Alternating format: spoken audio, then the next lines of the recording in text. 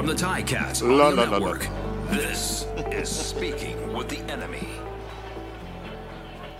Oh, the fans are filing in on a wonderful Saturday afternoon, 4 o'clock kickoff. We're just about 30 minutes before kickoff with RJ and Luke on the broadcast here. You are listening to Tiger Cats pregame presented by Greenworks. And as you heard right off the top, coming out of the commercial, it is time for us to have Speaking with the Enemy as presented by redtag.ca. And he is the longtime voice of the Toronto Argonauts. And, you know, Hoagie, Mike Hogan, obviously the name Hoagie. I'm going to call you as always.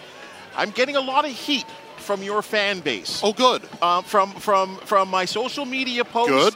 And also from myself on CHCH. I've trained them well. Yes, this is good. Yeah, that I'm saying Argonauts, but I am never saying defending Grey Cup champion Argonauts. I've been You just did. I know. You literally just said defending Grey Cup. I wasn't going to do that. I know it may be the first time I've actually said it since you actually won the beautiful cup, but you are the defending Grey Cup champion. You did it again. I know, and it hurts a little bit. Fantuz is like rubbing off on you. He can do. He's a good man.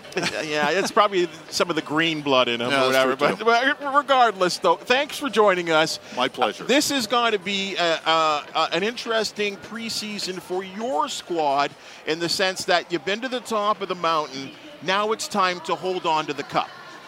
As Pinball said to us in a staff meeting, he said, "Winning the cup is easy. It's easier. It's tougher to repeat." And he just said 2 words to everybody: work harder. He said that to people on the field and in the front office. And I was like, okay, Pinball says it, must be true. And everybody's worked hard. Camp has gone, for the most part, pretty well. A couple of toe stubs along the way, but that's going to happen. But the fact that it's a completely identical coaching staff, everybody's back from last year. So many veterans back. I think the only question mark externally is Chad Kelly, but it's not a question internally at all. So, Mike, you've been with the team at the remote camp in Guelph for a few weeks now. Has that Grey Cup defending champ attitude been brought to camp? Like, how does that play into their approach to what's going on this year? Ryan Dinwiddie immediately put that to bed and said, don't look in the rearview mirror, because if you look in the rearview mirror, you're not looking ahead. And nobody is wearing championship gear. Like, there's everybody's got the hats and the T-shirts, but nobody has worn it. I've not seen anything. I've not heard one reference to it. It's ancient history. We look at this team in black and gold and the team in Ottawa, and, we're not sure about Montreal yet, where they're going to be, but it's not going to be easy to repeat the division, let alone the Grey Cup. So I think everybody is looking at that. It's kind of a new vibe with Chad under center as opposed to McLeod. And what is the difference? They're leaders, but they're both leaders in different ways. Mac is cerebral. Not saying Chad is, but Chad's more of an emotional guy. Maybe is the best way to put that. Where McLeod, in a game, if he ran for a first down, might get a little emotional and do the big point first down.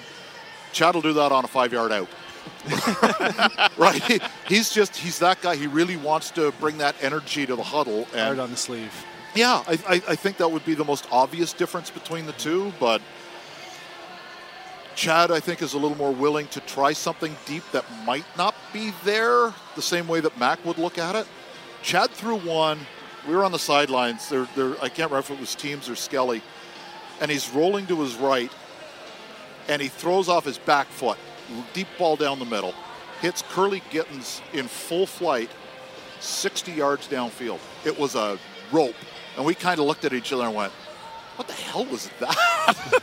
So we know the arm is there. He's probably going to be like Bo, right? Bo is going to be probably more prone to throw a deep ball than Dane was. Just their DNA. I think that's the same thing. So I think when our two teams play in the season, we're going to see a lot more deep shots. We'll see how many of those are completed or, go the other way. Before we keep diving into the Argonaut team, can you tell us what to expect from a guy like Chris Edwards, who's coming to the good side? Well, I'm not going to say that. But who's coming to the Ticats? What can the Ticats, what can we expect? Chris is really good. Chris is a very vocal guy. He wears his emotions on his sleeve. You will know when he is in the game. He is a playmaker. I can almost guarantee he will have a pick six against the Argos this year. Almost guarantee that. Like, he's that guy. If he gets his hands on the ball, he's probably going to score or at least turn it into something. He's just that guy. He's got a great nose for the football. He times up his blitzes so well. I think the two best Sam linebackers in the league are the guys that we have now, Edwards and Pickett. You can make your argument for either one, and I don't think either one would be a bad argument. But Edwards is a hell of a player. I look at this roster here, and I think across the league, the Canadian receiver talent has been tremendous over the recent years. But every time I look at this Argo team, I'm impressed. And so can you talk a little bit about the receivers in general, but specifically the Canadian talent? Well, the Canadians, with no disrespect to a certain guy in Winnipeg, we think we have the best Canadian receiver in the league. He was statistically last year. I think he was 8th overall in receiving yards. Curly Gittens Jr. is amazing. He's just a great player. He is the guy that you would love as a coach because, they'll be on special teams and guys will be catching their breath on the sidelines. He'll be talking to Kelly. Like, what did you see on this? What happened here? He's always been like that. So what he does isn't by accident. Tommy Neal's had a great camp. McMaster product, Guelph native. Oh, he can run. He's gotten better. He can run. I was on the sideline with a guy during practice, and he just looked at me after Tommy made another catch, and he said, Tommy just runs by a guy every practice. Like, you don't notice him, and then, there he is 25 yards downfield. He's that guy.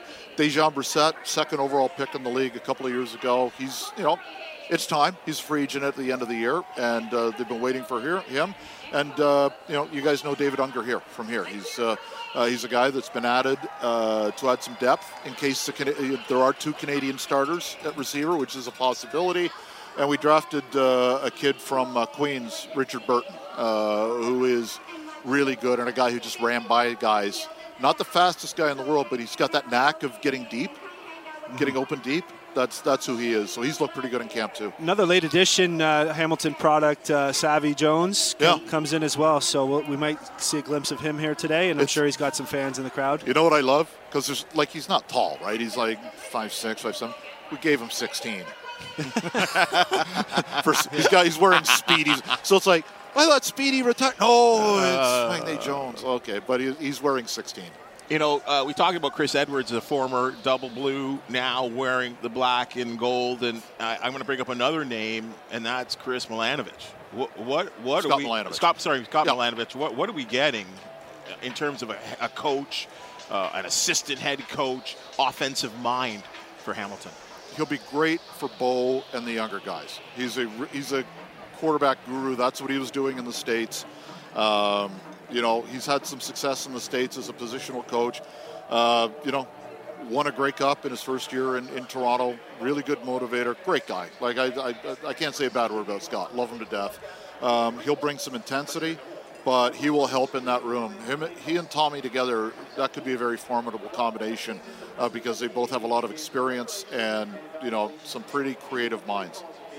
I was talking with coaches Kevin Iben, Mickey Donovan down there, and they're saying the defense is faster this year for the Argonauts.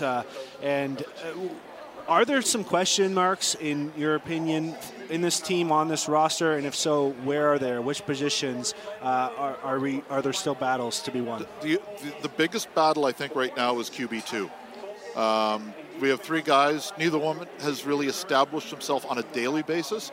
Like, one day, one guy will flash, the next guy will flash, the next day another guy will flash, but they've got to put it together. So, it's Kelly's team. There's zero question about that. But if I'm looking for anything in this game, I want to see who steps up under the lights as a potential QB2 to start the season. Well, I got about 30 seconds here. What's with the uniforms? You don't like them? Our players, I have heard one guy not like them. I love Universal. Yeah, I mean, you're wearing I'm going to get one of those. Like, I will have. That's a beautiful. What's the blue called? Go with light blue. Like a light blue. It's not a true Cambridge blue. Yeah. It's a light blue. But I miss the dark blue as well, too. Yeah? Yeah, I mean, it's going to be you're interesting. an Argo fan. You don't want to admit it. You love the Argo uniforms. You love come on, say it. Say you love the Argos. Defending Grey Cup champion Argos. This has been Speaking with the Enemy as presented by redtag.ca. He is the voice of the Toronto Argonauts, and we're always happy to have him here on the Tiger Cats pregame as presented by Greenworks. Mike Hogan, have a great year, have a great broadcast, and thanks for joining us. Always have fun, guys. Thanks for asking me.